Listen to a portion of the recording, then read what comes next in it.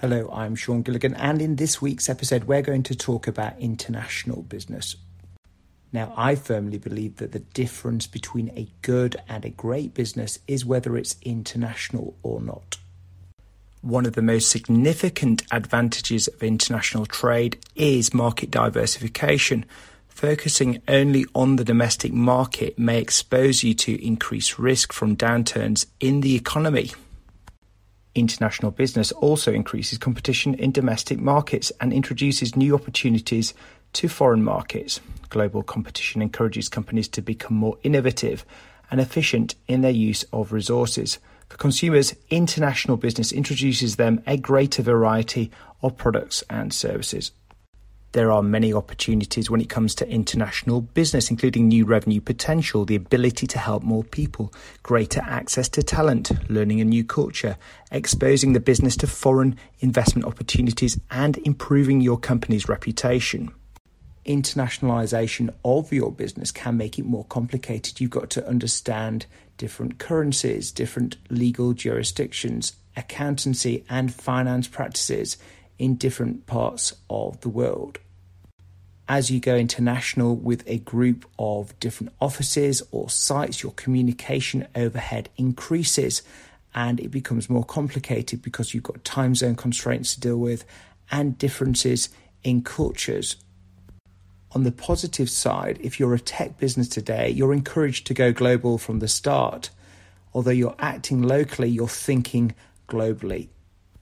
You can also take advantage of the fact that certain countries in the world are expensive to live in and you can sell at high prices, and other areas within the world you can reduce your cost of labour whilst keeping your technical skills and quality checks in place, therefore creating more profits and growing at a faster rate.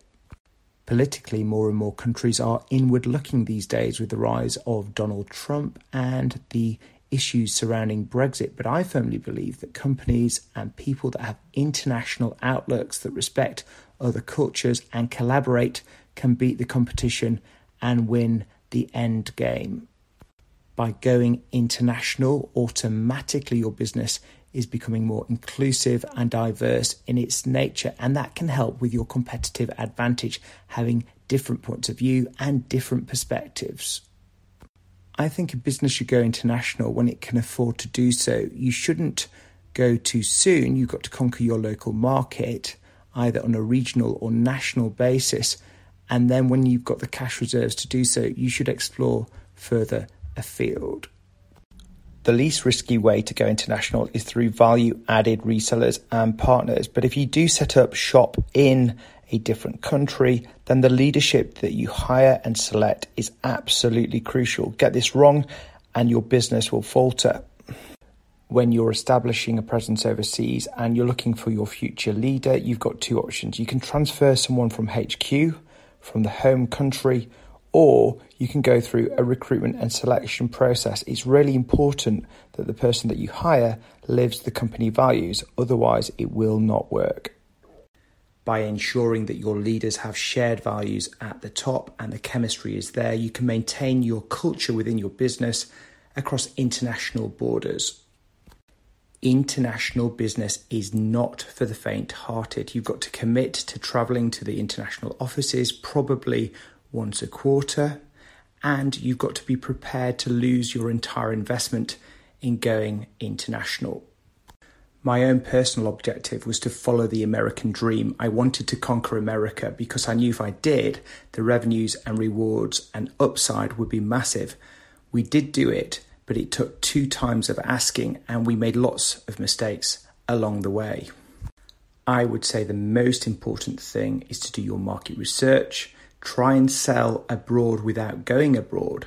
But once you've found product market fit and you've got some traction and penetration, then hire the right leader to lead the organization moving forward. It sounds like common sense, but it's really important that you have professional service advice when you're setting up abroad, including the right accountants and lawyers to guide you along your way. If you don't do this, you may fall foul of all sorts of regulation and compliance within countries that you simply don't know about. I've been running my business internationally for the last 15 years, and entering the USA and Polish markets has changed me as an individual. It's given me fresh perspectives. I've met some fantastic people along the journey, and I firmly believe that the upside of running an international business is far greater than the downside.